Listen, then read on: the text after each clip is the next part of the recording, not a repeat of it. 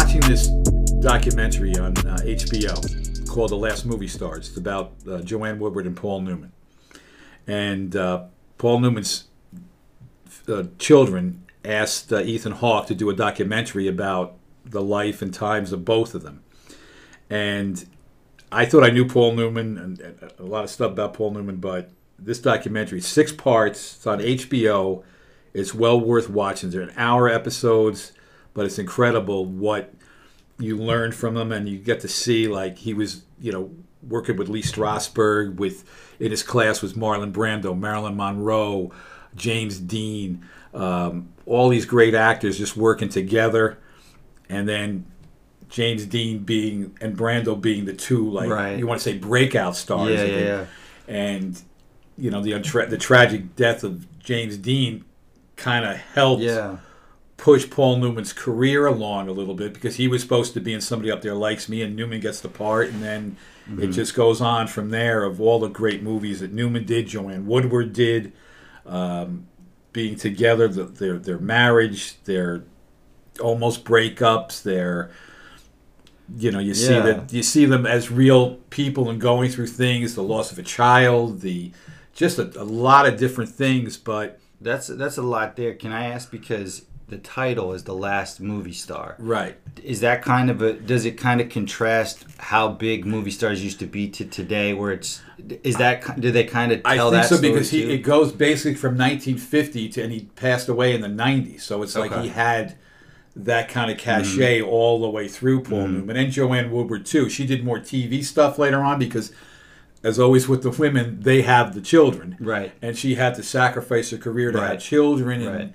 and it was, and Hollywood's not as forgiving to women who age as men. In age, even Newman had to start doing his own thing, and I mean, they showed a clip from The Verdict. It's one of my favorite movies that he does, and it's when he's making a summation at the end of the trial, and it's one of the best scenes in history, film, as far as I'm concerned, because he plays a drunken, down on his luck lawyer who really gives his all for this one case, and then he just talks about it, and it's not Paul Newman, it's just character. That's the thing. You kind of lose yourself in that. It's like Nicholson in A Few Good Men. You can't, that whole thing between him and Cruise, it's just him talking to a jury, and it's phenomenal. But so what you say too, right, is Newman had a drinking problem, right? This actor had the lawyer had a drinking problem. The lawyer has a drinking problem. So you think there was a lot of obvious. He was getting better at this time, Newman, later on in his life, because I won't give the whole thing away, but Joanne Woodward, he promises her, I'll give up hard liquor, as they say, but I can't give up beer too. And then there's a point where they get back together. It's not like they've ever split, but it was got to a point where I didn't realize, because I was always like, Paul Newman liked to drink beer. That was his thing. Right. And there's a scene in The Sting where he would put ice and cold water in the tub or in the sink and put his face in it, and he goes, that was daily for him. He would do that every day because he liked to drink and things like that. But that's a part of it. But there's so many different things. He got into racing. He was big into racing. He was, and he directed. He got into after his son unfortunately passed away, drug overdose. He got into the philanthropy part of it and giving all the money that he made through that. Never kept a dime of it. Right. Just went right back into charity and how all that worked. And the cool thing was, he was going to write a memoir, and he had his friend Stuart Stern, who was a screenwriter for Rebel Without a Cause, and interview all these great actors, directors that worked with him and Joanne Woodward. And then he decides, after getting all the stuff that all on tape, I'm not doing the memoir. He burns them all. But Stern had them all, transcribed. So Ethan Hawke gets George Clooney to be the voice of Paul Newman, Laura Linney to be Joanne Woodward, Vincent D'Onofrio is John Huston, and so many different actors he gets, so you can hear what they have to say about him. And then there's interviews that he did on the Dick Cavett show with Joanne Woodward, Paul Newman, that you see that, and it's just really well done. The way, 6 hours, it could have been 20 hours. There's so many things, right.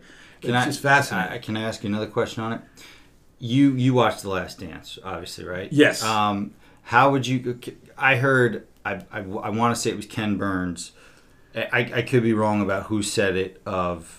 But it was a famous documentarian, and I could be wrong about attributing it to Ken Burns. But what he said about The Last Dance was it was more voyeurism than journalism, in the sense that it kind of felt like a Nike commercial at the end of it. Right. Do you feel like this is? And so my question here is: do you feel like this is a fair look at Newman, or do you think it's a total like?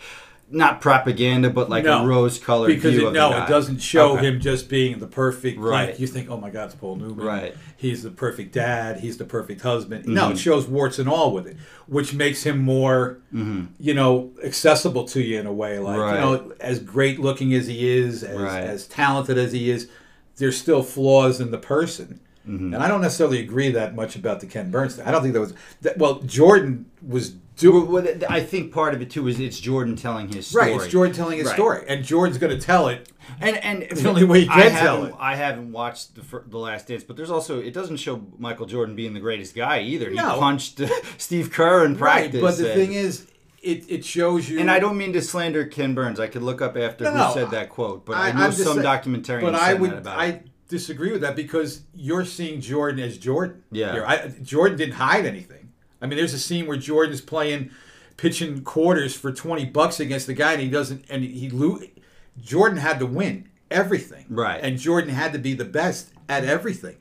And it was funny. They were talking on. Dan Patrick was saying in 1996 he was doing the ESPYs because the ESPYs just happened, and they did comeback player of the year. So Monica Seles gets stabbed on the court. Mm-hmm. Ron Gant breaks his ankle, and Michael Jordan comes back from minor league baseball, and he wins the comeback player of the year.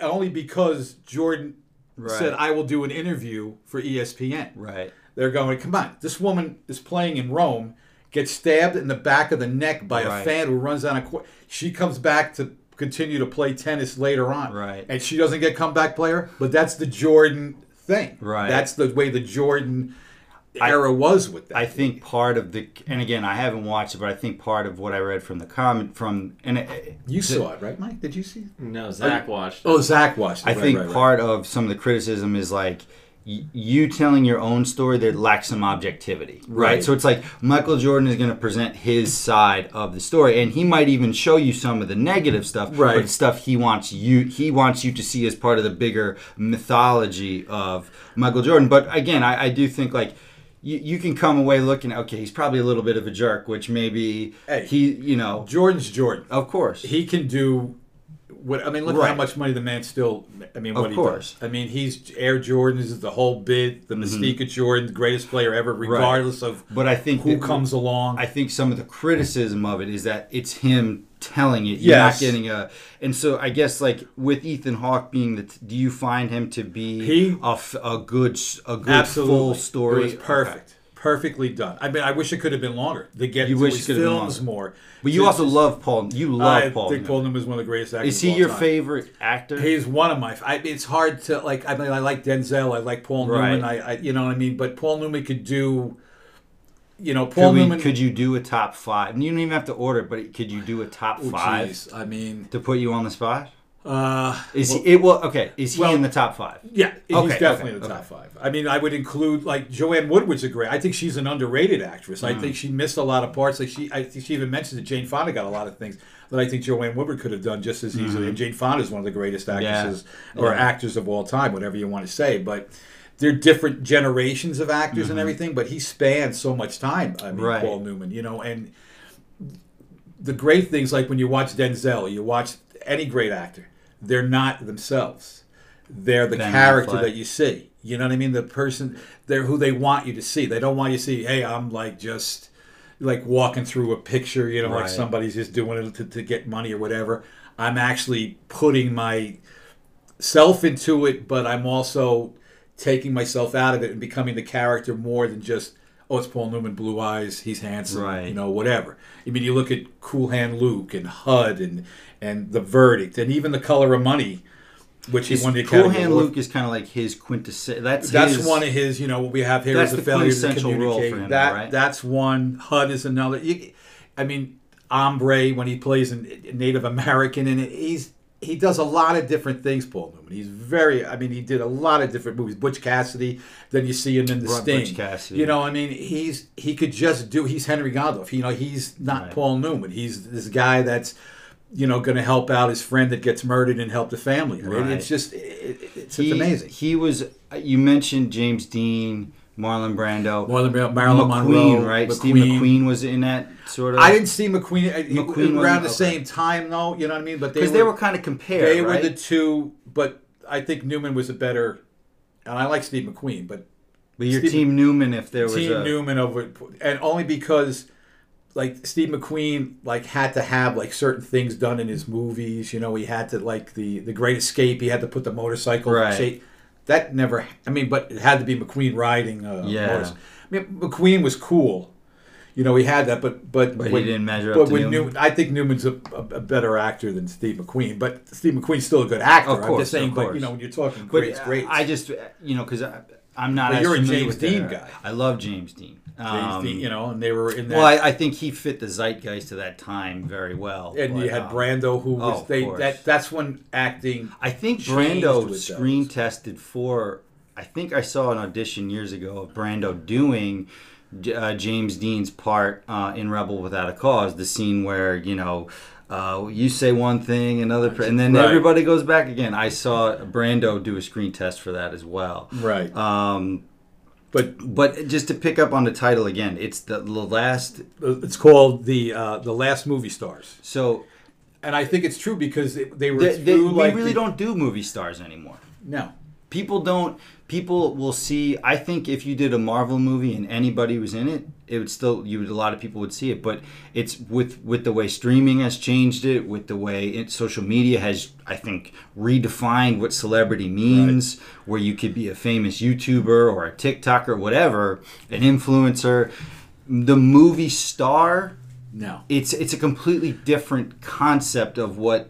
Right, and it's the movies you do in the box office, For a while, Tom Cruise wasn't. Now Tom Cruise with making I was going to bring him up. Yes, is a big movie star. Yes, you know what I mean. Tom I was going to bring him up because I feel like in some ways Tom Cruise might be the actual last movie star with this comeback. I think it's been with Tom Cruise. He's made some, Paul Newman did too, the Towering. Some movies that weren't great. Mm-hmm. You know what I mean, but they were cash movies. Which you always have to do, of course, and things, but.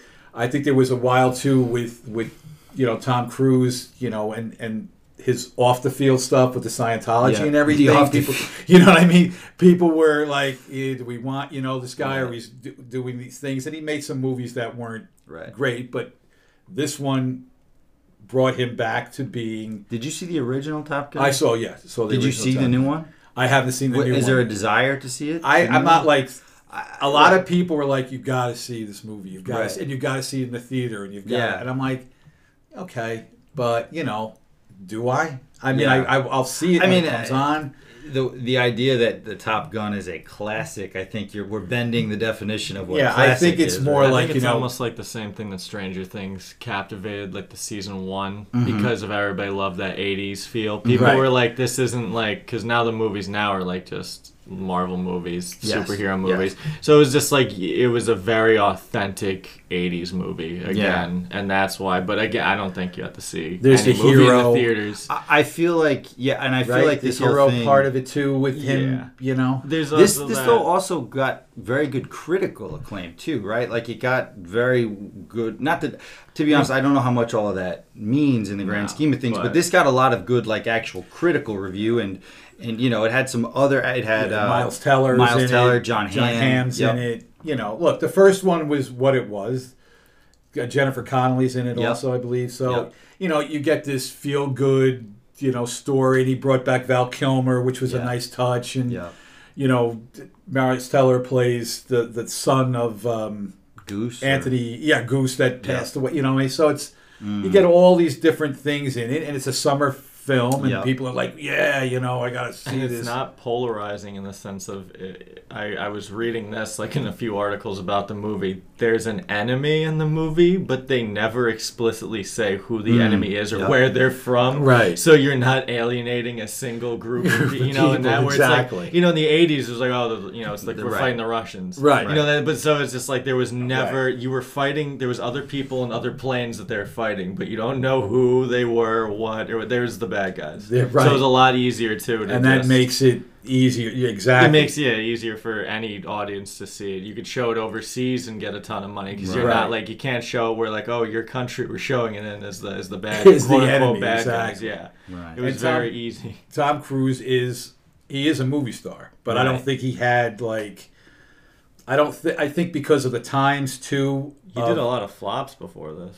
Oh yeah, absolutely. I mean, that's why this is so huge for him, because he did that like Oblivion movie, it was called, which is like a post like you know, apocalyptic type thing. He did that Mummy movie that was terrible. Exactly right. You know, I mean, he did Jack Reachers, which made good money, but he Edge of Tomorrow, and then like Live, Die, Repeat, like the ones that he had to get through the day without. It was like it's the same movie. Yeah, right. But I mean, to an extent, a lot of actors will do some other movies. I guess Paul Newman, as you did touch on a little bit, he's the handsome guy with the blue eyes.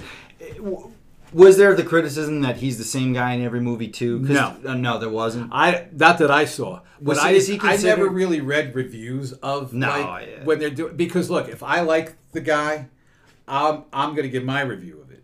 Like I mean, like, am I going to, like when he did The Sting? I'm just going like something like things he might have seen. The Sting. Because it could cloud your judgment. Yeah, I'm just like, I want to see him. If I like it, I like it. That wasn't his best. I didn't like everything Paul Newman. You have to be honest with you. I didn't like, Towering Inferno was okay. McQueen and Newman are in it, but it's a burning, building. Was that the one movie did they do any other together? That's the one they did together. That was the big, McQueen and Newman are going to be together, because they did the Poseidon, but then it became all those, how you said like the superhero now? Well, there's the Poseidon adventure with the ship upside down.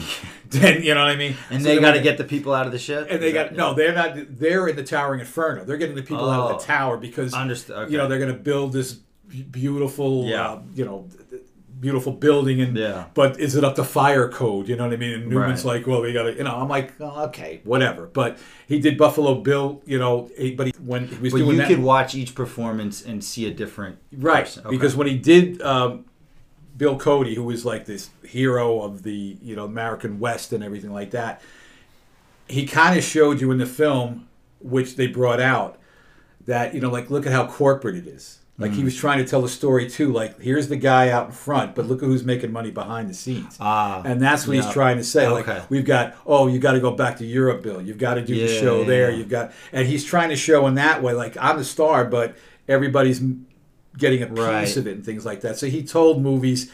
He did some other, like, political, like a WUSA. It was about a radio station, but it was a political movie, which did not go well.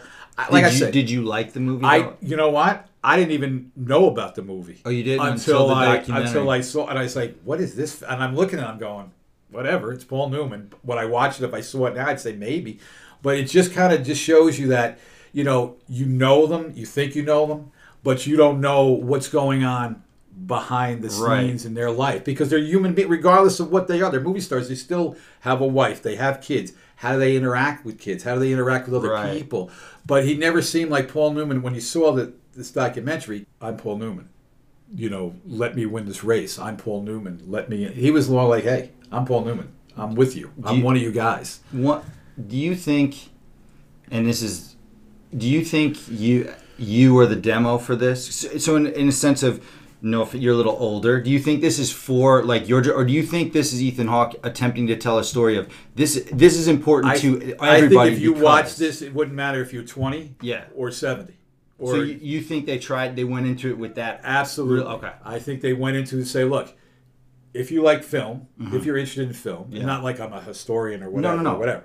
But I'm saying if you want to see about what actors and great movies they were in, and some movies that weren't great, but how he reacted. It was also his personal life, which is interesting too. How he interacted with his children, how he was as a father.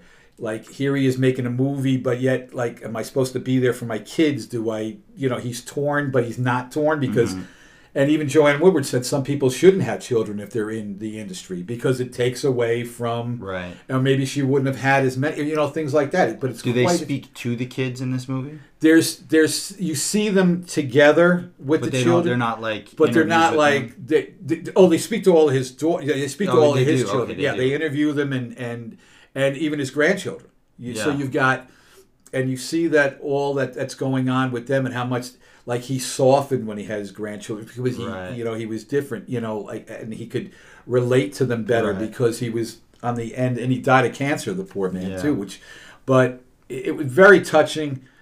It's a love story, but it's a love story that not just like it was always rose petals and candy and all that stuff. It was like get your shit together, basically. She's saying to him, and it was basically her to him. Because she was like, she wasn't going to put up, but she put up with a lot. Mm-hmm. But she kept, like I said earlier, she kept the family together. Right. She, you're the, stepmother of these children. Mm-hmm. And you're not making my kids that I had with Paul Newman feel you're not really my children. We're a family. We're all together.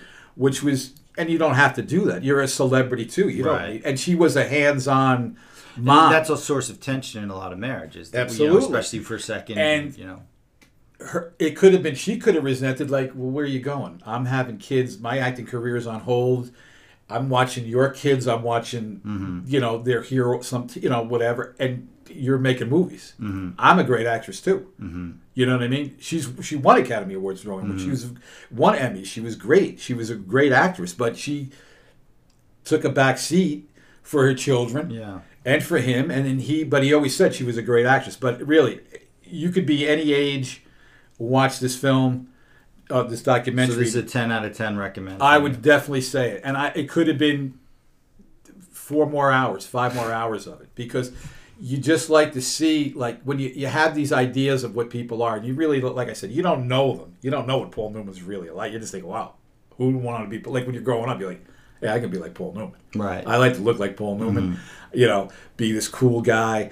But he was very, like, when Redford worked with him in, when they did Butch Cassidy and Sundance Kid, they, like, hit it off. He wasn't like, okay, I'm Paul Newman. He was always, like, one of the kind of people in the movie. He wasn't, I've got to do this, or because Redford would come a little late. Newman, would do this like before. Are they the same age roughly, or Newman's older? Newman was older than Redford, but so he wasn't jealous of the new kid coming. No, I don't think he had any jealousy. I mean, he wasn't like that as far as that goes. Mm-hmm. I mean, he wanted, I think, earlier because James Dean get parts, Brando's getting talked about, my wife's getting talked about. You know what I mean? And where, you have that ego, and they both had it. I'm not saying he didn't have ego because you're not in it if you don't have ego. Right. But the way it's made it seem, it's like, hey, I want to be great. Yeah. And Joanne Woodward, I want to be great. And they were, like everybody, like Paul Newman, when he walked into a room, you knew Paul Newman was there.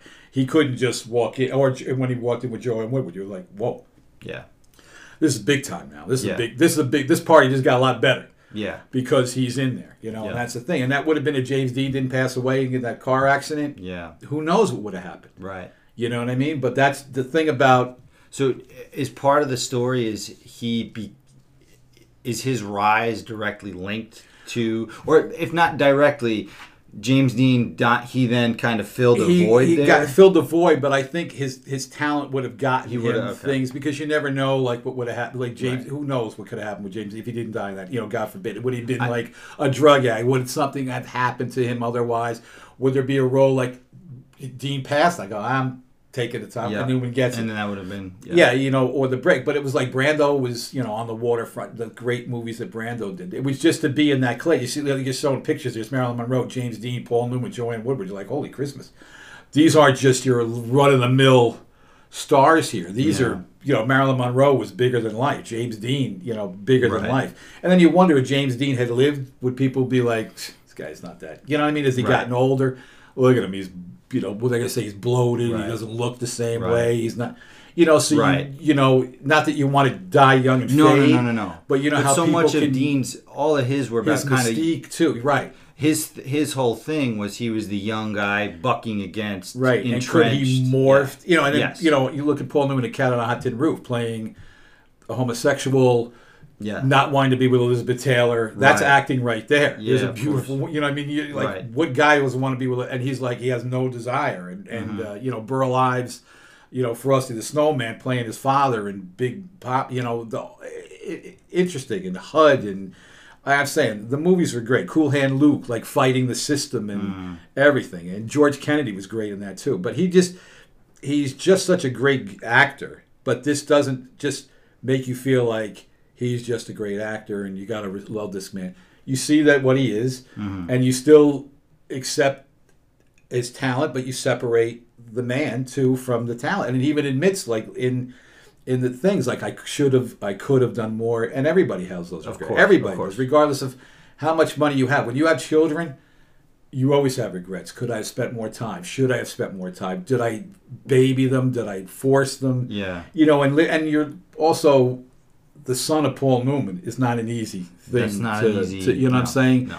And so there's a difficulty there also. So but it was a tough thing. But I would definitely, you and Sam, I think, would love it. I think you would love it too, Mikey, because he's kind of like a cool dude. You know what I mean? But if you just met him and had drinks with him, he'd be like, but you didn't see but you're bombed on Christmas Eve. Right. And how about helping your wife out, get the stuff? And he was like, you know, and he's got, and like I said, some of those kids weren't even his. Yeah. And all he did was drink all Christmas Eve, you know, and that was it. She did everything. She was the one to keep them together. So you think, well, geez, you can help your wife out, you know, even though you're Paul Newman. Yeah. It's Christmas, but there's some touching things. It's really well done. And Ethan Hawke did a great job, and having the other actors in there too. You had Steve Zahn was in it.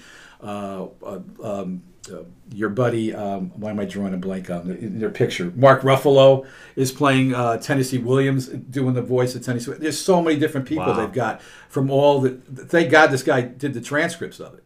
It was amazing, but. I would definitely recommend it. 10 out of 10. 10 out of 10. Watch again. And would wish there was more hours of it. It was just phenomenal. So we're going to go from one icon. We're going to switch to Mikey's favorite NBA star, Kevin Durant, who now wants to, after just about 11 or 12 months ago, signing a big deal with the Brooklyn Nets. Going to bring a championship. I'm going to get Kyrie. I got James Harden. I'm building my super team. And now, as of the show date of the 23rd, I want out, says Kevin Durant.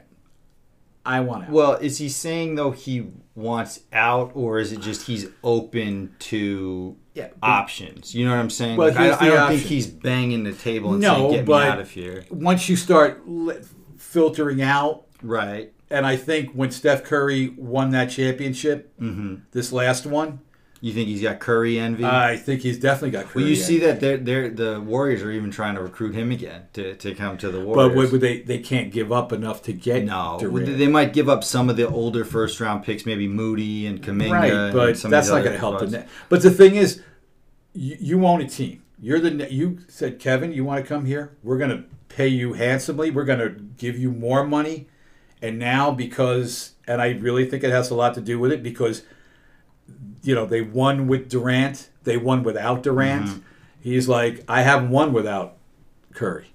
I didn't even get out of the first round this year. You know what I mean? Yeah. And I think that plays on him. And he's big, because you had mentioned it before, he's big on social media, Kevin Durant. Big, yeah. Right? He's got, did he have another, like a burner account too, right? Burner account. Yeah. Right. So he's kind of like this sensitive guy here who's in his later stages. He's 34 now, 33, 34 now. So he's got like 4 or 5 years, you got to figure. Yeah.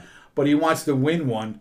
But if he goes to Phoenix, which one of the teams he wanted to go to, he wants to go to Phoenix or Miami. Who wouldn't? Yeah. You've got DeAndre Ayton just re-signed up. Yeah. Well, DeAndre Ayton would probably have to be part of a package too. Well, they just signed Ayton though. Well, because he signed a max deal or something like that. Well, he was on what's that contract where he was on the rookie.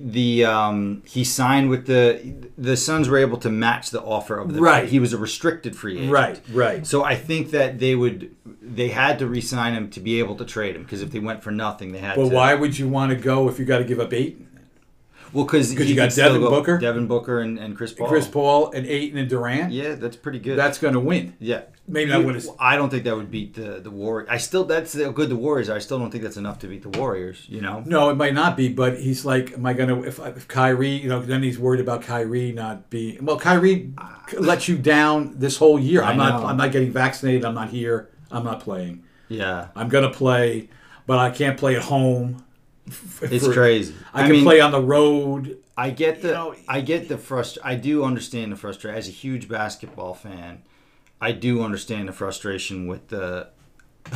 I'm all for player empowerment. 100%. Me too. I get it. It's just at some point. But you already made that move. Yes, it's like nobody forced you to. It almost feels like for KD and Kyrie, nothing's gonna make them happy, and like speaking from I do on some level feel. I mean, everybody they're rich, but everybody has problems. You know what I mean? It's like everybody has problems. We talked about Pullman. Everybody's got problems. Money doesn't make it easy. It makes bigger problems. Of course. And so on some level, part of me is like, I do feel bad for KD and Kyrie because it just feels like almost. And the commissioner Adam Silver's talked about this. There's a real problem in the NBA of his stars not being happy. Like none of them seem happy with what they have. So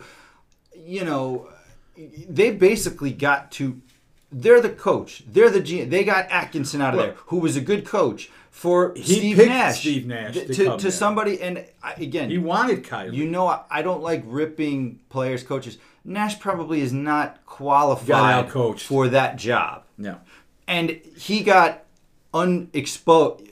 Steve Nash got exposed by Udoka in the Celtics, who is a really good coach. It's like a first-time director directing a movie of stars. Mm-hmm. Like you've got, Durant, you got Kyrie, you got egos, you got stars. You're a first-time director, and you go, well, how do I placate him to placate him? Oh, he doesn't want to come on the set today. Mm-hmm. Oh, Kyrie's not playing today, and we're playing on the road, and he's taking a day off. Oh, Kevin, it's okay. Kevin, can you go talk to? Oh, Kevin, Kyrie's your buddy. You're not going to talk to him about playing. I'm sorry. No, Look, Mikey, and you talked about it earlier before we came on. Hockey players, you got to basically beat them with a stick to keep them off the ice. They play 82 games. Sometimes, every other night they're playing. They don't take 5-10 games off. Well, we got to rest. You got a healthy scratch once maybe. But look at the difference between them. I mean, and they're getting paid far less than, and I don't begrudge, like I said, how much money you can make, that's what you make. But when you sign that contract, you're putting your name on it to play. You're not saying, we didn't win this year. I don't want to be here. Right. I mean, the thing, though, don't sign a 4-year deal. Do a 1-year deal every year. Do a 1-year deal. That wouldn't make sense from their side. No. You have to get the money you can get. No, I get it. But let's say, like, Durant's there. I want out now. Well, now I'm a free agent again. Make everybody, like, if you did that, what if you made everybody, like in the NBA, a free agent every year? We don't sign, the most we're going to sign you for is 3 years. Yeah. But you have to, I don't want to hear after the first year, we'd flopped. You're locked in, and we have the first rights to keep you after that or match it. But you can't say, I'm unhappy here. I'm unhappy here. But you can. But the thing is, Harden. He can say it. He is. But what is the team? What does the team then owe you to do that? Like you come in, I sign you with a deal. You're happy with it. I got the coach you wanted. I got the players you want. We got a good team here, Kevin. Now you're unhappy. Well, I'm sorry. I'm unhappy too. I'm the owner. I'm paying this money, and we didn't get past the owners make even more than the play. You know what I'm saying? The owners make even more than the players do. But the owner also wants to win the championship as much as the player does because it looks better for the owner, and he can maybe think, the Knicks haven't won it forever. I'm here in Brooklyn. We won a championship. New York didn't. We're going to take this town over. We got Kevin Durant. We got Kyrie. We got guys working together. That didn't happen. Yeah. And you're upset about that? Well, you know what? Work harder the next year. And I'm not saying they didn't work hard. I'm not saying they don't deserve money. But when nobody said you got to sign this deal, Kevin. Right. And they picked. To your point, they did pick Brooklyn as they're going to set up there. They're going to, and this is going to be, we're going to go get the Warriors. We're going to go win our title. We're going to get LeBron. Like, they did set this up. We're going to win that. And they were one of the top 2, 3, 4 teams to favorite to win an NBA championship. I think up until even the playoffs started, the Nets were the odds because just of the sheer talent on the roster. Right. They were the favorite to go win the title, and you didn't win. Okay, and they didn't even get out of the first round. Right, they didn't win a game. They got swept. They got swept. That's correct. Right, they got swept. I forgot. I thought they won a game. You're right, Mike. I'll double check. I believe they did get swept. Yeah, the Celtics swept them. But on the one hand, I don't begrudge if you just step back anybody wanting to say, you know what, having a change of heart and wanting to go work somewhere else. Because I get that you sign contracts here and there's more money, but people in the world, we would all love that freedom. They have it. Absolutely. And so, it's easy to hate them. I get that most sports fans are upset with Durant and Kyrie, particularly because they effectively are the coach. They are the GM. Everybody know when Steve Nash came in, he was the puppet. Right. He was there for one reason. Because Kenny Atkinson is a good coach. I get all that. But the thing is, when you're given this chance to sign, anybody else could have gotten you. You could have taken less to go back to Golden State. You could have taken less to go to Phoenix. You could say, look, I'll take league minimum for 1 year. Let's win a championship. Kevin Durant loves money like everybody else does. I get it. But he wants that ring. That's sort of like what Harden said. I don't know what he signed a new deal with the 76ers. He signed a team-friendly deal. Yeah, because he said he was like, you sign everybody you need and then give me what's left. What's left, right. Which is funny because he left the Nets, with that. But I don't necessarily. It's annoying, obviously, hearing that about Durant, because everything you said, he set up there. He picked the team, he picked the players. I remember him and Kyrie having a laugh when when everybody thought we were going to the Knicks, blah blah like that. But also, I just don't. I think there has to be, as much as I like the freedom of it, I feel like people, especially sports fans, have to not overreact that much because the GM can hear that and he's not obligated to do anything about it. Right.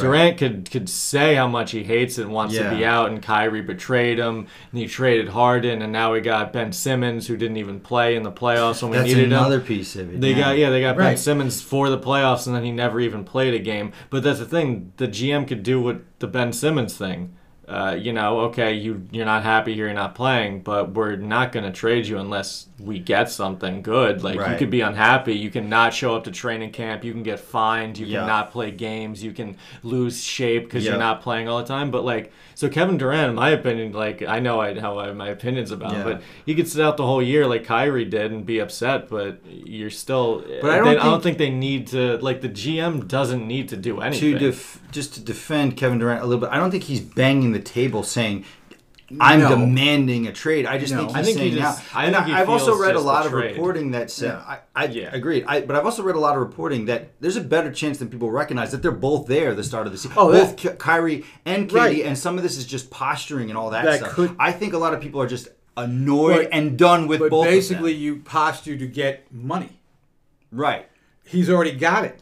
And Kyrie has it, and look, I don't know Kyrie Irving from a hole in the wall. I've never met the guy. I like his game. He's good. He's a talent. Great player. But if you're going to say, do I want Kyrie or do I want Steph Curry? Oh, well, that's not... You know what I mean? But I'm just saying, if I'm Durant thinking this way, Kyrie is not the same person as Steph Curry because Steph Curry is grounded here a little bit. He believes the earth is round, where Kyrie's still, doubting that type of thing. But so you get what you pay for, though. Yeah. If you're going to sign on with Kyrie, who says to LeBron, I'm out of here. I'm going to go Boston and make a championship. And you already saw what happened. He left Boston because he couldn't do it.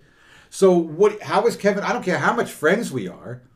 I can't control Kyrie 24/7. The other thing, too, is, and the Lakers are in such a bad spot. Again, Russell Westbrook is a great player. He's clearly not what he was. He's a bricklayer, though, unfortunately. And I love Westbrook, but he only thrives on a team when he's the only one. Yes. That's it. But then, of course, it gets to he's not enough to push his team to the championship. No. He can get you to the conference finals, but he needs another star to get to the finals, but he can't get to the finals with someone else. And the worst possible combination of two stars possible is LeBron James and Russell Westbrook. And the reason is, any point guard that's ever played with LeBron, you realize the point guard is really LeBron James, right? When he went to Miami and they did the big three, the point guard was Mario Chalmers, but Mario Chalmers knew maybe I'll bring the ball up to half court, but the offense is going through LeBron. Right. But once we get past offense half court, is going through LeBron James. And Kyrie Irving, why it worked in Cleveland. Kyrie Irving is a point guard, but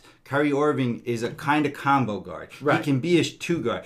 Kyrie Irving, when LeBron James, like, you could set up the offense, that's fine. But when the ball comes to me, I'm getting mine. Right. But he was able to. They were able to work together because LeBron doesn't mind giving it up though. He can give it up. He'll give it up. But they were mounting that 3-1 comeback against the Warriors when they both dropped 41 points each. Right. But that's that's the only because they were both at least talented enough to know when to give it up and when to shoot it. And Westbrook can't hit a three. With Westbrook, with Westbrook, he is a point guard who needs the ball.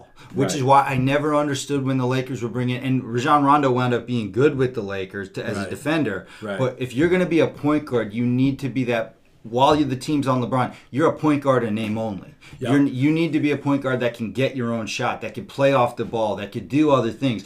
Westbrook is not a point guard that plays off the ball. He's not the same player. He's nowhere near the player he was. He was. Even at 100%, it never made sense for me, LeBron, with Westbrook. Russell Westbrook, I'll say this. Whatever team he's on, he's going to play every night, though. He's going to want to play. He's going to play 100%. Yes. But the problem is you don't want to play every night. No. Or you don't want to play a lot of minutes in the night. It must be better if he was coming off the bench. And that's the thing. Russell Westbrook, and I don't know, look, I know it's hard.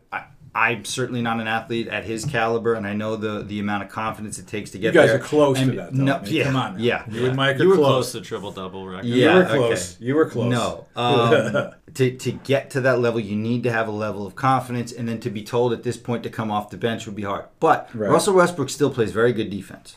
Right, he still has a lot of athletic gifts that somewhat deep, not as good as he used to be. He's a good rebounder. So he would have to accept, come off the bench, be a stopper. But he cannot.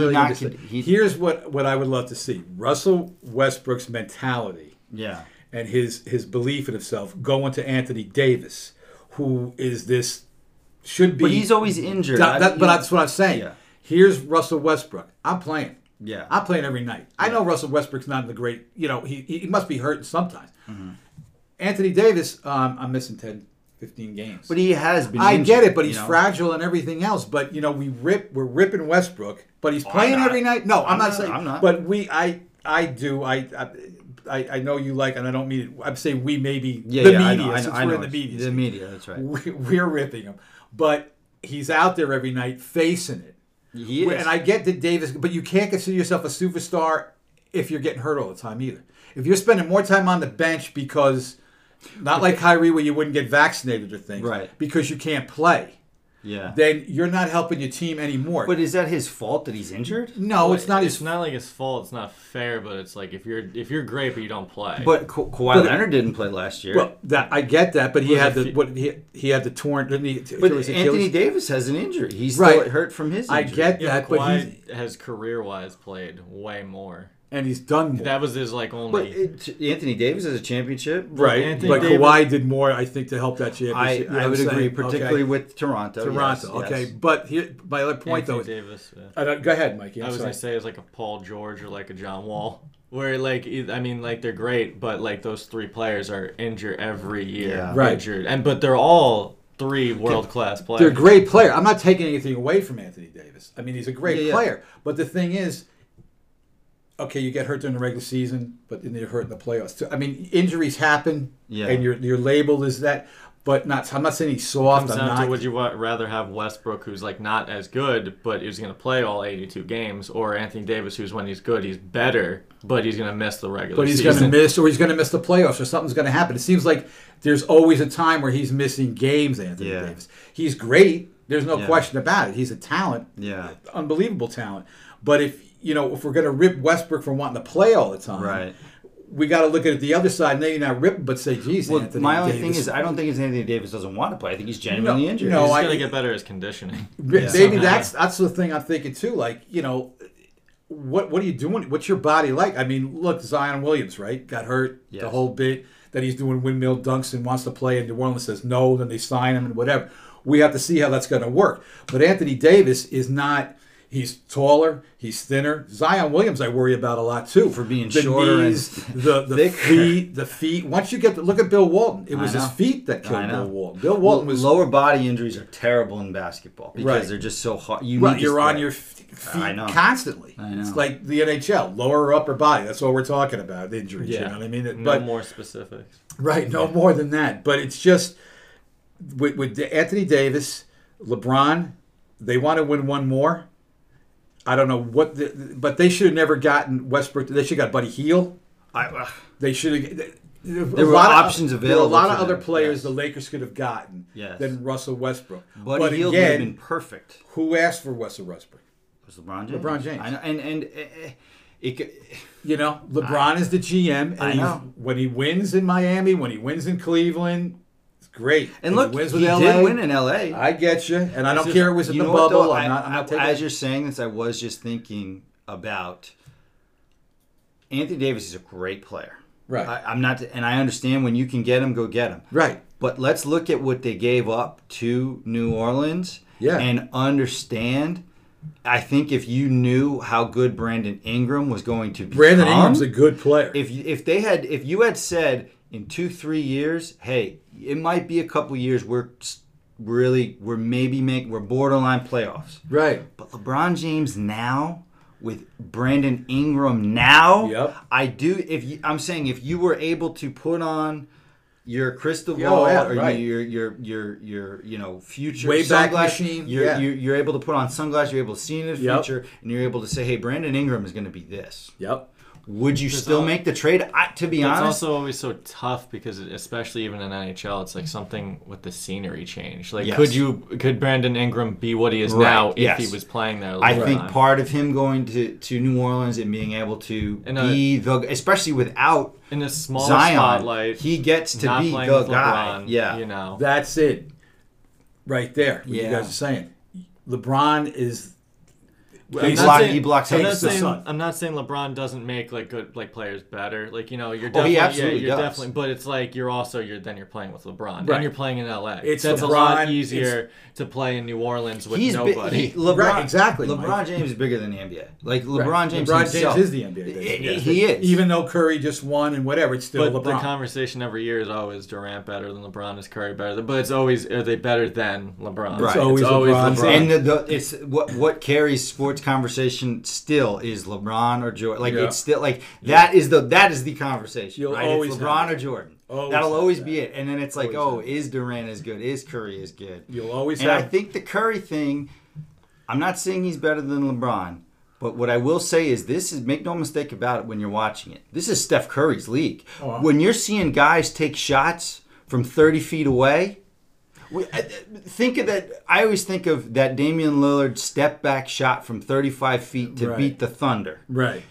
Before Steph Curry started playing, the idea that you would take that never happened. To me, this is now with the proliferation of the 3-point shot. And by the way, no matter what happens with Durant, no matter what happens with Kyrie, if the Warriors are healthy, I'm sorry, guys. Nobody's beating you. Nobody's beating the Warriors. If Curry's healthy, Clay's healthy, Draymond's healthy. They have Jordan Poole, Andrew Wiggins. They haven't even had to use Moses Moody, who was a first-round pick the year before. Curry is what Gretzky was to hockey. He changed the way it was played, the way it was viewed. We don't want the goons anymore. We got to take this out to see the artistry of what this guy can do. There were a lot of guys that went end-to-end and played, but nobody played like Gretzky. Gretzky was one in a million. You'll never see another Gretzky. Never. The same thing you're seeing the way Curry changed it by... That's why Curry could have played in the 70s, the 80s, because he said, you know what? You guys want to battle in the middle? I'm going to shoot 30 feet out. He wouldn't get shot blocked in the paint. Right. Because you'd be shooting it from half. Exactly. He'd be changing the game. He'd say, from half court. Why do I want to go and get punched in the head by Rick Mahorn? I'm going to stay, or Bill Laimbeer, the Pistons, the bad boys. I'm going to shoot from 25 feet. It's easier to play now, but Curry still, if he goes in the paint, would get. I mean, he's able to do it. He's a good player, but like he would still, even though you can't like knock a player over like before, but he would still get bodied. He'd still get bodied, right? Because these guys are still 6'8", 6'9". They're that's like why bricks. He's shooting from half court and making every shot. And I'm glad you brought it up because with the Gretzky comparison, and I still think overall LeBron James is a better player. Right.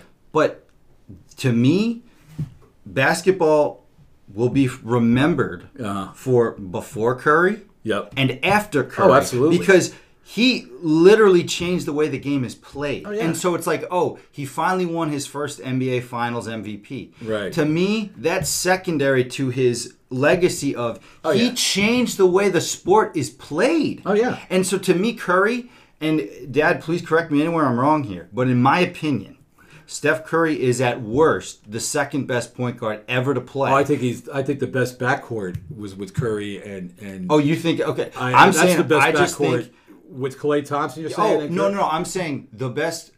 Behind Magic Johnson. I think Steph Curry, because people do. Is he top 5, top 10? Right. I'm saying I think he's top 5, top 10 easily. Yeah. And to me, other than Magic, he's probably the best point guard ever to play. Well, yeah, he's a point scorer. Though. Yeah, you look at it this way.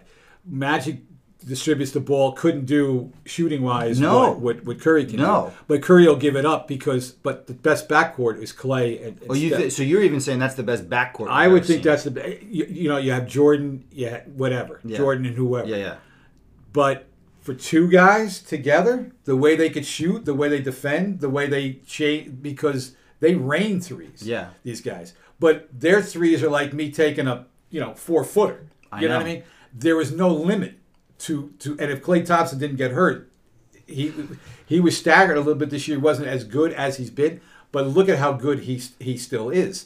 And you're putting two of those guys together, and it's impossible. Here's the thing, right? This year this was just, I want to say, their 6th appearance in the finals in 8 years. Right. If there were no injuries, I hate to break this to people, they would have been 8 in 8 years. Well, if also you have to look at it, Draymond Green didn't get kicked out, they win the title. That changed the series. To me, I love LeBron James. Right. He's the greatest player I've ever seen. Right. To me, the book, and I think LeBron James kind of knows this himself too.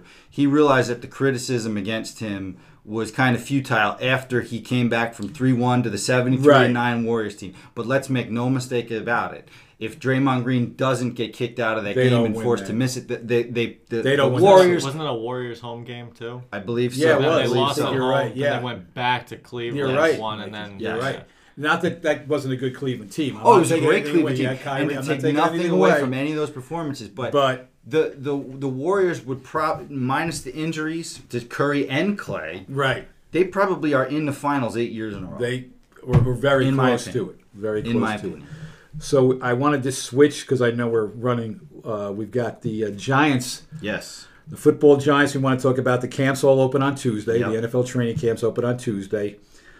And Stephen, you guys, and Mike, you guys both Giant fans. Stephen, of course, is a huge Giant fan. Yep. But I want to ask you, what's the identity? What do you think they're shooting for an identity for this team?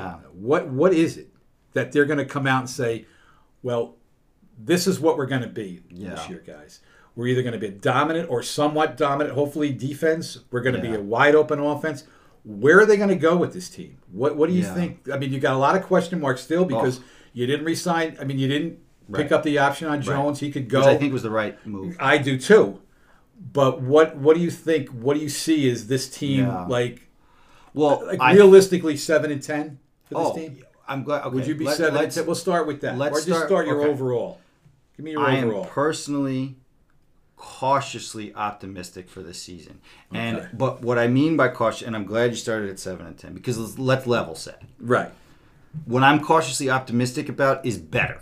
Right. And here's the good side. You can't be worse. No. You just can't. So when I say I'm optimistic, what I mean is they're not going to win a Super Bowl. No. They're not going to play in a Super Bowl. No. They're not going to make a deep playoff run. They're not going to make it to the playoffs. Get rid of that right now. Right. And it's been 2016 is their last playoff appearance. This will be the 6th year in a row if they miss it without. Right. What I mean is I'm optimistic that they will be better. Right. And to your point about identity, I think this year we're going to learn a lot this year. Right. And what I want to see, if you told me right now the Giants will be 7-10, I'd sign up for that right now because I'd have something to grab onto at the end of the season that says, hey, you're not going to go from 4-13 to 7-10 without getting better in some areas. So here's what I think they could do. With Brian Daboll, an offensive-minded coach, he cannot be worse than Joe Judge and Freddie Kitchens running the offense. So I think the offense will be improved.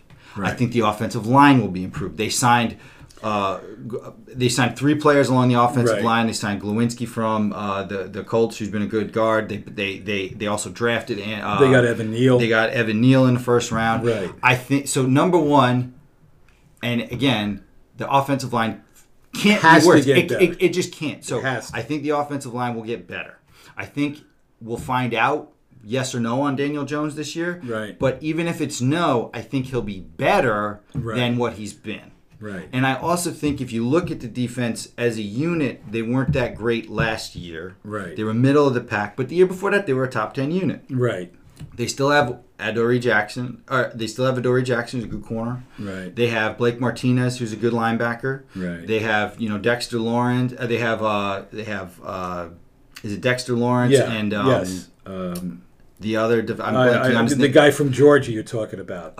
No, I'm talking about the defensive tackle play with the Jets. Williamson.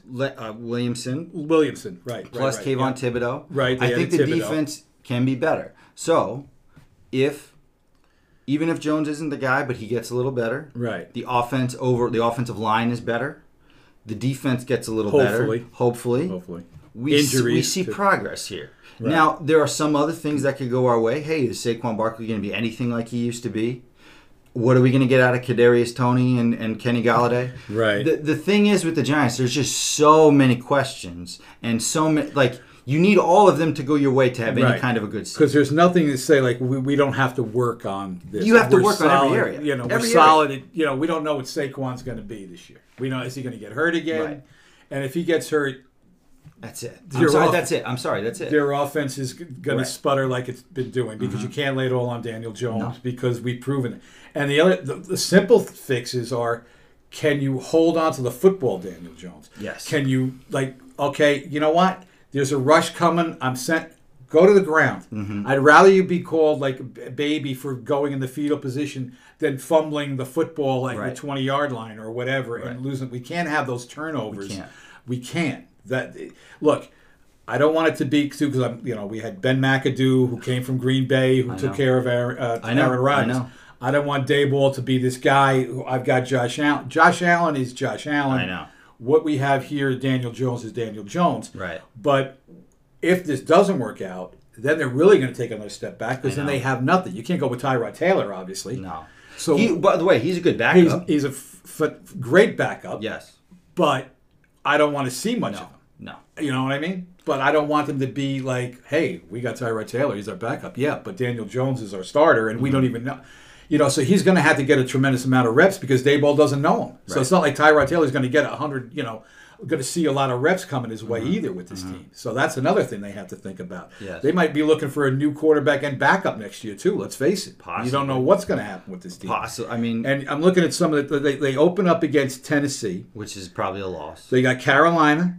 Marginal. Then they have Dallas. The first game is on the road. Yeah. Then there's 2 home games. Then they face the Bears, the Packers, the Ravens, Jacksonville, Seattle, Houston, Detroit, Dallas, Washington, Philly, Washington, Minnesota, Indianapolis, and Philly. Yeah. That's, you get... What? What are you saying? That's I'm saying you get 7 or 6 wins out of that, you're okay because some of those teams are. I was going to say that's a tough schedule. It is. I agree. Detroit's going to be better. Well, they have to play the entire NFC North. Right. They have to play the entire AFC North. Yes. Right? So you're playing. Oh no, the AFC South. AFC right? South. Yeah. You're playing Baltimore. We're not playing Pittsburgh though here. No, because you're playing the AFC South. Right. Remember, with the 17th game, you get one extra. Right. You got that extra game, but you've got Philly's better. We have to say that. I think Philly's better. I would think Philly and Dallas are good teams this year. They're the 2 top. Of course. I think Washington is, okay. Wentz is going to be the key with Washington. Here's what I think. can the Giants maybe beat up on the Commanders this year? Because the Commanders have had a horrible offseason. Right. And I don't believe in Carson Wentz. I just don't. Right. So, I'm sorry, go ahead. No, I just think that, again, to go back to overall expectations, let's see some improvement. Let's get the up or down on Daniel Jones. Let's see the offense be better. Let's not see it be completely anemic every week, week after week. No movement, 3 and outs, turnovers, total stagnant. The complete lack of creativity or imagination. Daboll will have to show he's the guy this year. He will. To me, where I will get nervous and say that I'll start to get a little skittish is if I see an offensive unit that doesn't improve. Right. Because again, it can't get worse. No. Give me 1 or 2 30-point games this season, please. Yeah. Give me some. And not one against Jacksonville. Give me something against the Cowboys. Where we're moving the football consistently. Right. And I'm not saying we have to win 8, 9, 10 games being in the playoffs. No. That's not going to happen. But how about just be a winning record in the division? Yeah, like that's what I'm saying. Give me 4-2 in the division. Go 2-0 against the Commanders. Yes, because the Commanders. I'm sorry. I think Ron Rivera is a good coach. Right. But this has let him beat the Cowboys at home early. Let's get that in there. You know what? Let's get a Cowboy win to me, here. Let's beat the Commanders twice and beat either the Eagles or Cowboys once. That's because I think both those teams are playoff teams this year.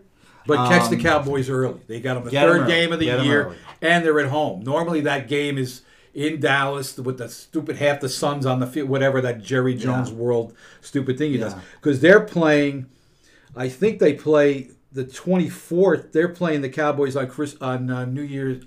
Christmas Eve? Thanksgiving, rather. Oh, Thanksgiving. 11/24, right? That's Thanksgiving. Does it say Thursday? Yes, it's Thursday the 24th. They're at Dallas. Normally they play Dallas first early and then late in New York. Right. So this is going to be a... we'll need to see some better coaching decisions too. Not like that's not good too, Mikey. Not Daniel Jones getting almost concussed and they're down by 20 points and they put him back in the game for one drive to do a QB sneak. It was we just need a little bit better. Yes. Good point, Michael. Good. The thing that drove me nuts, and I couldn't believe I defended this hire at first, was the Jason Garrett hire. Where he would actually start to run Daniel Jones and the offense would move and he'd say, okay, that's it, we're going to stop running him. Yeah. We're actually moving the ball here. Why are we not? Why are we going to shut this? Then this is the only thing that's working. We get the extra blocker. Daniel Jones is actually a good athlete. Run him a little bit. I like Wink Martindale coming over. He's great aggressive. Name. He's an aggressive. By the way, great Don name. Wink Martindale. Kafka, offensive coordinator, QB coach with the Chiefs. Then again, you're QB coach with one of the greatest I feel like already. The three of us, if we were coaching Patrick Mahomes, it's an easy job. Pat, whatever you want to do, babe. Hey, it's your show. Here, I got a great idea. Yeah. Tyreek Hill running deep as you can. Right. And Patrick, you're the only guy with an arm strong enough to throw it on the run. Yeah, but coaching and playing under Andy Reid, right? Yeah, behind the back, over the little flip pass. Yes. Right. But Andy Reid has a pretty good track. Doug Peterson comes from him. Some other good head coaches. No, John Harbaugh, I think, coached under Andy Reid. I like where they're going because Judge had to go. Oh, there's no question because we had the Shermer years, the Joe Judge years, we've had the years. The Shermer years. 9-18, right? That was his bad. That don't even between McAdoo and Judge. I don't even remember Shermer. That's how bad. Oh, because he was forgettable. But they've been forgettable. But here's a good point. You know what I'm thinking? What's crazy? And as I was driving up this morning, I realized that since Coughlin, Daboll's the 4th head coach. I know. And what I'm thinking is as I was driving up, I'm like, we have the same problems that lingered from the end of the Coughlin era. Still no offensive line. Still, to me, and again, Daniel Jones will just get better by osmosis if the offensive line gets a little better. But if the offensive line, and again, they're completely breaking it down and rebuilding. And we got to hope that some of these guys, please. We got to hope that Evan Neal is the real deal. Please, Evan. You know what I mean? We have to. Please, hope Andrew Thomas. We need to figure it out. These are both Alabama guys, right? Yes. Or no, wait, is Andrew Thomas? Neal went to. I think he's from Georgia. I think he's from Andrew Georgia. Thomas is Georgia. Excuse me. But Evan Neal is definitely Alabama. But look, I'm what I will need to see about their identity, Dad. Like you said, it can't be worse. It can't be worse. But let's see some proof of concept here. Right. Like that's all I'm asking for. Give me proof something. Of life. Yeah. Just give me something to hold on to at the end of this year that says, okay, maybe Daniel Jones isn't the guy, but a couple games they made it interesting. Right. Daboll does have a good scheme, right? Hey, Daniel Jones had to miss 3 weeks, but Tyrod Taylor played pretty well because he knows the system. Right. And hey, maybe Kadarius Toney is healthy. Okay, finally, maybe we got 1 or 2 good games out of Saquon Barkley. You know what I mean? Like, give me something. So you'd be happy 7-10 would be perfect. Are you kidding me? I'd be thrilled because 6-11. Marginal. I'd like to see him get close to 500. Here's what I want to see. At least 1 or 2 games where they score 30 points because they haven't done that since week 5 of the 2020 season. I want to see at least 1 or 2 games where the offense scores 30 points. Okay. I want to see competitive football. I want to see games where, okay, we're going to lose to the Packers. Make it close. Right. We're going to lose to the Eagles. Make it close. Score 22 points, 25 points that week.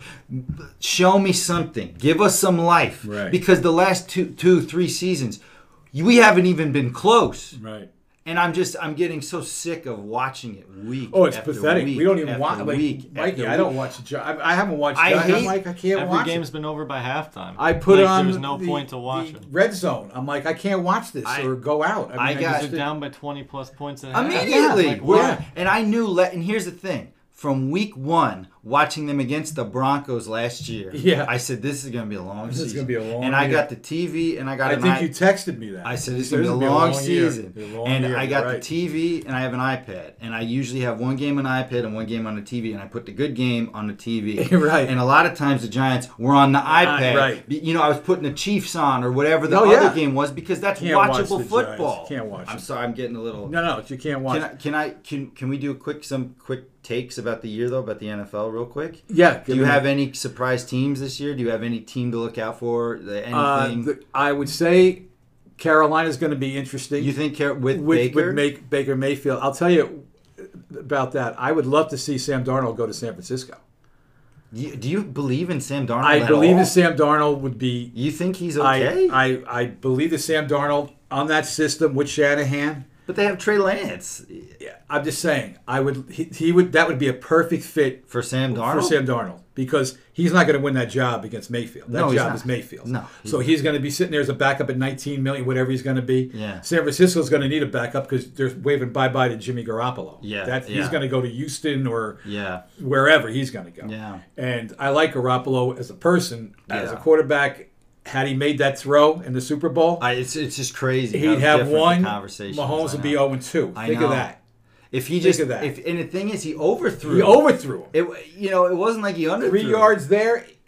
Mahomes' legend is not what Mahomes' legend would be. Right. One and then got slammed around by Tampa Bay, but he had no offensive line. None. But that's one it takes. Mayfield and Carolina's going to be better. So you like Mayfield, but you also like Darnold? I do like Sam Darnold. I just don't think that Sam Darnold's been in the right place. The thing with Sam Darnold is his interceptions. He throws. But that's what I'm saying. I just don't. But Shanahan's going to make. Hey, he made Garoppolo look good.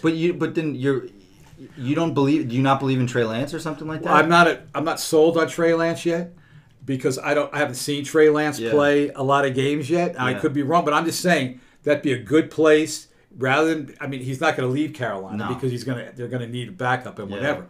But to get a quarterback that he's mobile a little bit, Darnold. His interceptions are the thing that kills Sam Darnold. Did it at USC. He did it in the pros. Like an Anthony Davis situation. If Trey Lance gets hurt again, they're going to have to be looking mid-season trade for Sam Darnold. Yeah. Because they didn't say to Garoppolo, we're going to cut you and you come back for $8 million or $10 million. Mm-hmm. They're trying to go find So maybe he goes there, gets a backup spot. I'm just saying, it may not be this year, but if Trey Lance doesn't work out, I still believe in Sam Darnold. I do. I don't know still why. think this guy is still going to be good because I don't think he's been in the system that's been great. The Jets were not good. Right. Carolina is not great. Yeah. They're getting better. Is Mayfield. But if let's say Mayfield goes in and they're 7-10 or 9-8 or whatever, are we going to see? I'm just surprised because this is a big year for Matt Rule. You got to see Darnold more because you're a big Notre Dame fan. So I watched him a couple. Look, he can throw. He makes mistakes. Interceptions have always been his bugaboo. He reminds me a lot of Jay Cutler. That's the thing. But I don't think he has the arm to come. No, I think again. But if you go and look at what Shanahan can do with an offense, look what he's done with Deebo Samuel. He's made this guy he's lined up everywhere. He's done. Well, Deebo Samuel's great. I mean, right, but it's getting the man open. He finds ways to get you open. Yeah. I don't think that Darnold would miss some of the throws that Garoppolo missed. So you think Darnold's better than Garoppolo? I would think right now that if they were both out there, I'd take my chances with Darnold over Garoppolo because I don't think Garoppolo is. I know all he does is win. Yeah. That's what they say, but I think you give Sam Darnold a chance. Yeah. And this would be his last chance. Yeah. I could be totally wrong. He might have already got his last chance. I could be totally wrong, but I think Shanahan could be a guy, the offensive guy that he is. Can I ask you a question about one team that I really feel like I can't figure out, and the AFC is going to be crazy this year? Oh, yeah. What do you think about the Dolphins with some of the pieces they brought in with the new head coach? All goes back to the QB. Then. So then, where are you on Tua? So basically, if Tua is good, the Dolphins could be a team that makes a run this year. They could make a run. They're going to be good, but it's all goes. I don't know how he's going to be. Is he going to be able to throw? He's not Mahomes with the arm strength. Yeah. So he can't say, Tyreek, go out 40. I'm going to clip you right on the hands. And Let me pin you down here. Yes or no? Are you a yes or no on Tua? No. So you're okay. I'm not a part of Two and On. I'm not a part of Two and On. Is that because you listen to some I know you listen to Sims and some of these other guys. I listen to a lot of guys. I'm just not sold on him because look, I think Jalen Hurts' upside is agreed. You know what I mean? It's higher. Agreed. I think Jalen Hurts, if he can get a little bit better at throwing, he is too with the legs. Yeah. And he won, 2-1 with Alabama. He has a stronger arm, I think, than Tua. I think so. I just have to see. This is a big year for both Tua and Jalen Hurts. We got to see about Bama quarterbacks and what they're going to be. But this is a big year for Jalen Hurts too. So then basically, you put a lot of people around Jalen Hurts to win. This is a year for Tua. This is a year for Jalen Hurts. Can I make my prediction real quick? What's that? An NFC East team is going to play in the the conference title game because the AFC is loaded this year. Oh yeah, loaded. Right. The NFC, I think, is wide open because you have the Packers, in my opinion, getting worse. Right. Because the Packers are still going to be good and they're still going to win the NFC North. Right. But how are they going to get better and take that next step without Devontae Adams? No. I just don't see it. No. The Rams trying to run it back. They have a lot of talent. Trying to do it back-to-back is hard. In the South, you have the Buccaneers. But I think the Buccaneers are going to be as good. Right, I think that they're going to be good, and they're going to obviously win the division. It's going to be tight. New Orleans is going to be good. They could, but Jameis Winston, they'll be good. But here's why: I think that because the rest of the conference is so weak, and again, it's hard to run it back with the Rams. Though, if I had to pick today, I would say I think the Rams are going to win the conference. Yeah, it's going to be the Rams, the Packers, and the Bucs. But the Bucs are going to take a step back. Yeah. But you never bet against Brady. You'll go poor betting against Brady. But I will say I think either the Eagles or the Cowboys are going to make a deep run into the playoffs. They could. And I think that because of the fact that it is a weaker conference this year, and depending on they could be playing in the Super Bowl. And depending on how good Trey Lance is. The 49ers are very good except for QB. Okay.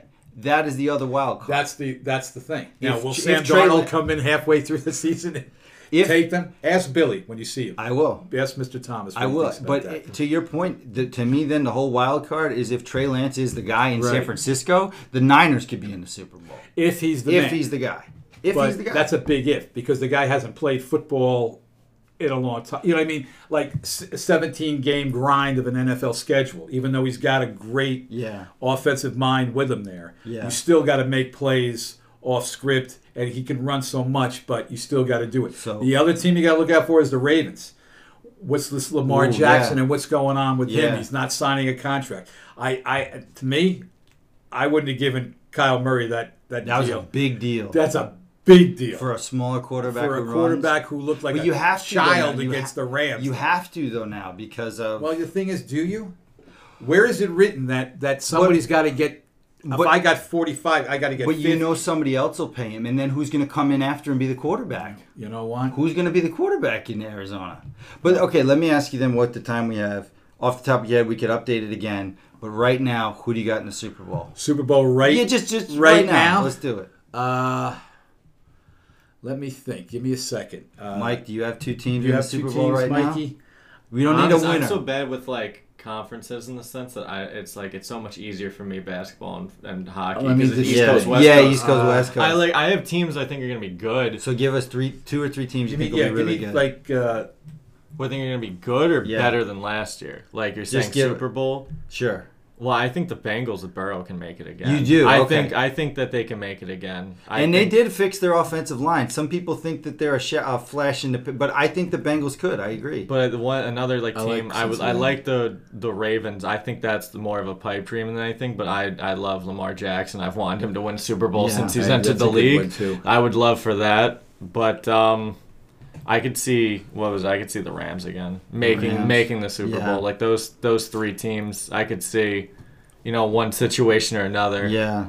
I don't know. A lot of teams are so uncertain in so positions. They're all hinging on if this is the guy. Yeah. I mean, again, we were already talking about. I don't think the Cowboys. I don't think are gonna make it. The Eagles. I know they're gonna be good. I don't think they're gonna make it. Again, you could say Brady again. Yeah. I'll say this: whoever wins the AFC is gonna win. You think so? Is going to win the Super Bowl. You think so? Because I think dark horse team. I'm not going to make a pick right away, but I'll say the Raiders are good.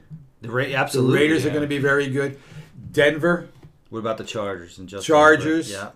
Kansas City. The whole division West is amazing. Chiefs, Raiders, Broncos. Chiefs, Chargers. I don't see the Broncos being that good this year, even with. That's the thing. I don't either. With Russell Wilson, I don't think he's going to because the Chargers are good, the Chiefs are good, the Raiders are going to be good. I think they'll win 9-10 games. Yeah, but I think they're all going to get torn up in their own division. That's the thing. I still think each other up. I think the Raiders are going to be better. I like Kansas City. I'll always like Kansas City. I like San Diego, but the thing about San Diego is you've got to win close games. I know. You never win a close game. And this guy is a great quarterback. Herbert is unbelievable. But I think whoever wins the AFC is going to win the Super Bowl. I think any team. So I think Kansas City's better than Dallas or Philly. Yeah. I think the Raiders. I think the Chargers are better. Mm-hmm. But the Chargers have to win. They have to learn how to win. Mm-hmm. And if they get there, I think they will win it. The Bengals are really good. I love Joe Burrow. I do. And you see they're going white helmet this year? I did, yeah. You see the Bengals are going white with the black? That's an awesome I saw there's something like some people wanted other teams to get white helmets because of a rule change that happened or something like that. Yeah, they updated how many helmets you get. So that's why I was like, oh, that's... And what did Zach sent me a thing since 19 whatever it was. J-Lo 6 rings, Cowboys none. 0. He sent me that tweet. I was like, yes, that is so funny. That got to get a J-Lo shout out to your buddy Ben Affleck. Of course. In France. And Mom had a funny line. She goes, "When's A-Rod going to be on that same bench in France?" Following her around. Her around. Yeah. All right, we got a few minutes. Give me the big hockey trade that happened. Calgary. Do you like it? Do you think it worked? Is that... I mean, I don't necessarily care about it in the sense of Gaudreau is a free agent. He wanted to go to. I know it's a big switch to talk, but Gaudreau and Tkachuk, who are two players who would play in Calgary, who aren't players that a lot of people, especially on the East Coast, would know. Right. They're both great. They both had 100-point or more seasons. Tkachuk is younger though. Yeah. But 24 to 29 or 25 to 29. They're young. He's like 23, 24. He's younger. He definitely. But so he had a 104-point season. He's probably better because he's a center. I mean, Gaudreau is great, but Gaudreau is like, he's a winger. They call him Johnny Hockey or whatever. But if you're a center, it's better because it's so hard to find centers. Right. Like good, reliable centers. And so Gaudreau signs with Columbus, which was crazy. Right. Nobody saw that of all the teams. So he signs with Columbus and goes to the East. And then basically, and this is the Calgary team that we're talking about could win the Cup this year. And then, the Battle of Alberta, they make it pretty far, but they just come up pretty short for that. But so then you think that they would get better, but instead Gaudreau wants to leave. And then after that, the whole team kind of blows up in the sense of like, okay, now Tkachuk is like, I wanna go. I want out. It was like reminiscent of an NBA thing where it was like a star that it was a lock that they were gonna re-sign him. He was gonna get a huge contract. He was gonna sign for like 8 years. And then they lose their best free agent, and he's like, okay, I'm out. Yeah. But so he gets traded to the Panthers for Jonathan Huberdeau, 2 other players and a pick, and the Panthers, I don't know why they did that trade. I mean, like, again, it doesn't really matter to me because the Rangers, a lot of teams wanted to get to Tkachuk, and the Rangers actually, like, insiders are saying they called in. They had a few package ideas that they could have sent, but every team would have overpaid for him, and they ended up doing that. The Panthers overpaid for him by a lot. I don't see him being better than Huberdeau, and they traded him and 2 other players and a pick. So, and it doesn't make the Panthers better because they got just made them younger, kind of. Yeah, but they got swept by the Lightning, in the playoffs after winning the President's Trophy. I mean, they were the best team in the league, and then they lost guys in the offseason, and then they trade Huberdeau, who's amazing. Right. He's a Hart caliber player, which is like league MVP. Tkachuk is great too, but I don't think you got better. You just kind of got the same. Like broke even. If anything, you broke even, but you broke less because it wasn't a 1-for-1. It was a 1-for-3 and a pick. So you lost a 2025 first round pick.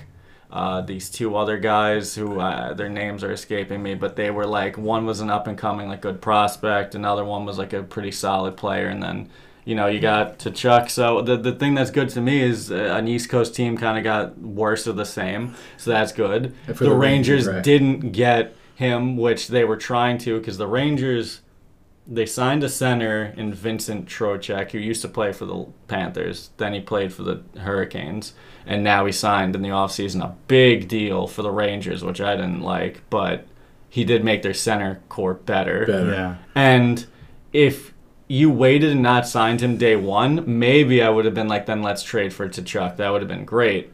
But you signed Trocheck, who Tkachuk is better, but Trocheck fills the need because for the Rangers anyway, Tkachuk is like a first-line center, but Zibanejad is the first-line center. I don't care what happened, he would have been the first-line center even if he got Tkachuk. Yeah. So there would have been like kind of a little awkwardness there. Because Tkachuk is honestly probably better, or people would have thought he's better, because Zibanejad's amazing, but he's not that great on faceoffs. He's solid, but sometimes in big games he comes up short. He's usually on like the 40% winning, around there, where you want it to be, at least 5. You want more of that. In games where the faceoff wins is what killed the Rangers, when it's like they were losing a lot in that. I would have loved, instead of signing Trocheck, this is just like a little tangent, I would have loved if they gave Filipino a shot at second center and not sign Trocheck and save some of that money for next year, when you're going to need Keandre Miller, Lafreniere, Kravtsov, all these other players are going to need contracts. Big money. So I would have, but they signed Trocheck. But then, so again, I'm just happy that the Rangers, there was a proposed trade. The Rangers had 3 really good picks that I liked. It would have been like Filipino. Some players were the pieces that they were throwing in there, maybe not. Like Barclay Goodrow was named in there, Filipino, Kravtsov, Niels Lindqvist, who's like a young defenseman. Then, of course, first round picks, some money. So I'm just happy that didn't happen. There's a rumor I'm hearing that the Rangers want Patrick Kane. Is that true from the Blackhawks? The Blackhawks have basically been rebuilding. You saw they've gotten rid of everybody. They got rid of everybody. They got rid of Marc-Andre Fleury at the trade deadline, which that was good for him because he's a goalie. He's never missed the playoffs. Right. He wouldn't miss the playoffs. He went to Minnesota, made it so every year of his career he's made the playoffs. He signed a big deal there. Would Kane be is he still good? Would Kane be? I mean, he's 33, I believe he is. Would he be like a missing piece? Yeah, is he the guy that he was when the Blackhawks won 3 titles? I mean, no, but he's also not that far off. And so there's a lot of talk that the Rangers are his landing zone, because a lot of there's been talk that he's wanted to leave for a little bit, but then it comes down to, okay, he's played there forever. He's played with Taves, that whole time. So but one of the biggest driving forces of why Kane was getting unhappy and why he didn't want to leave, or why he wanted to leave, is because the Blackhawks traded away Panarin, Panarin's first team was the Blackhawks, right? And him and Kane played on a line together, and they were tremendous. They were like, Kane was getting back to like his old form of being the best U.S.-born hockey player. You know, next maybe like, you know, Mike Modano, or now some people are going to say Austin Matthews, but whatever. But like, he's in the top 3 definitely, and so he could. He's not like who he was. Would he be a missing piece though? He would. He better than Tkachuk, better than a lot of these, the Gaudreau, a lot of these names that are like coming up. Would it cost them a lot? You think, like a pick and a player, and then that's. It wouldn't be beginning of the year, maybe. I mean, Drury, I have to say, has done a lot of. He's made some good trades. He's made some good signings. He hasn't really gotten like fleeced on stuff. Yeah. I'm not even upset with Trocheck signing. It's just for 7 years. Yeah. I would have liked it when you have players like Trouba, Gaudreau, Kreider, Zibanejad signed for such a long time, and a lot of money tied up between them. Panarin, I should mention, but Panarin makes it a lot easier. I wouldn't have wanted him for that long, but he makes it better. Drury's kind of been really good at DN, so I don't think that they would overpay for him, but you know you're going to give up somebody for him. But that would be... It's really the Rangers have to. It comes down to like, are they in their old form, where you trade prospects for older players who you think are going to give you the edge to win, or do you trust your younger guys? That's why I was kind of upset they signed Trocheck, because it's like they had the kid line, which was the best line in their team in the playoffs, which was Capo Caco, Philip Hedl, and Lafreniere. That's such a funny name. I'm sorry. What, Capo Caco? Yeah, I know. It's like all of Choco Taco or something. Well, when you were saying it on episodes, I thought it was a joke. No, that's his name. I know. Because then I'm a bit of a fraud. I watched the playoffs. I didn't watch much of the regular season. A lot of their. But when I listen to the episodes and I hear you say Capo Caco, I thought it was his nickname. No, a lot of their names are so. The Bread Man. Yeah, there's the Bread Man, but that's his nickname. It's like Capo Caco, Alexi Lafreniere, Philip Hedl, but Hedl spelled like Chityl, like Hedl. And Niels Lindqvist, which is one letter away from being Lundqvist. Right. So it's like, it's so odd, some of the name. But I don't. It's like, at some point do you trust these players, because they're playing on your third line? Right. Now that we lost some people in the offseason, which is fine by me, but Lafreniere is going to play in the first line with Kreider and Zibanejad. The second line, I wanted Philip Hedl to take the second line center to either prove if he deserves the second line or not, because at some point in his career he's either a second line center or he's not, and you have to give him that opportunity to earn the role, or just let him go at some point to another team that'll give him the opportunity. Yeah. So now he's going to be the third center, Philip Hedl, so that's already tough. And then you got Capo Caco, he's a restricted free agent this year, and it's all if there's a lot of talk. People are worried that if they're gonna sign him, because even he's an RFA, so it's not like he can just leave. But it's like then. But how much you want to shell out? Yeah, and then also too, then Capo would play on the second line on a wing, unless then if you get Patrick Kane, you have Panarin, you have Kreider. You have Lafreniere. Those are your 4 wing spots in your top 2 lines. Yeah. Where would Kane go? So it's like, it's. Do you trust your young guys and give them an opportunity, because they've all been playing on the third line or lower? You're not gonna. They've all been first round picks. That's the thing. Philip Hedl, Capo, Lafreniere, Keandre Miller. He's a defenseman, so it's a lot easier. He's been playing outstanding, but they're all first round picks. They were all high overall. So that might be more. Capo was the second overall. Lafreniere is the first overall. You trade for Kane, one of those two are getting bumped out of the top 6, and then you're like, oh, well, they're not, are they a bust pick? Did they not develop? But it's like you can't develop a first-round pick on the fourth line. Or it's trade deadline, and we're one guy away. That's what I would see. That's you're going to see the Rangers are going to take a step back this season. I think they're not. So you don't think they're going to? I think they have a window for 5 years. They definitely do, and they've gotten younger even after this offseason. But the biggest, when they're really going to start treading upwards, is not this season, but this offseason coming up. Because like I said, it all will depend. They have to sign Keandre Miller, like Igor. Lafreniere, a lot of players, Niels Lindqvist, who's a young defenseman, a lot of players are going to need, and they are very strapped with their cap. They're going to have a lot of money that's going to have to go to a lot of players. I mean, they don't have a lot of money, but it's going to have to go to a lot of players. So if they manage next offseason well, then they're going to be trending up for 4 or 5 years and have a big window. Do you think this year's a step back? After last year making it to the Eastern Conference Finals. I thought they were. I thought maybe you could say this is a time I thought they were where going Cup next year. I got Cup next year. Yeah, I mean, I would love that, but like, it was almost this year was way ahead of schedule, and it was like, whoa, my God, that's crazy. But then I feel like they took a step back in this offseason, even though they got rid of some people and brought in some people that aren't that bad and are good replacements. Good, it's really just I feel like they overperformed last year, and if they're not giving these guys the opportunity to take these, because I don't care if they do worse this year if, like I said, Lafreniere is playing on the first line every night and all that, because you want them to develop. He's a first overall pick. We had the second overall pick. You want them. We already lost one with Lias Anderson. He was the 4th or 5th overall pick a few years ago. We never gave him any time.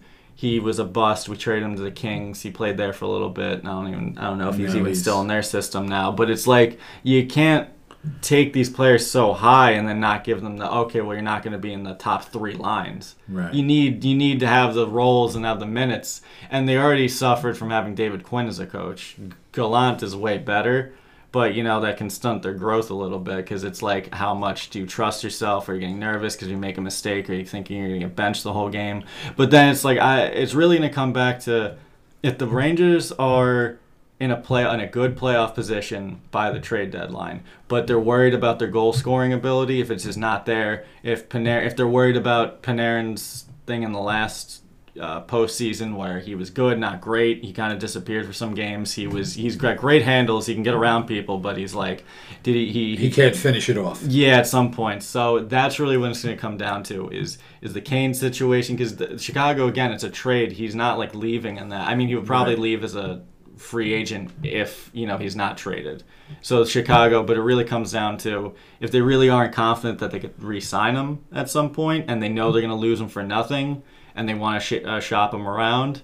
It comes down to if the Rangers are worried about their goal scoring, which I think they're going to be worried, because again, when I say they're going to take a step back, Kreider's not scoring 53 goals this year in the regular season. Yeah. Kreider's not going to do that.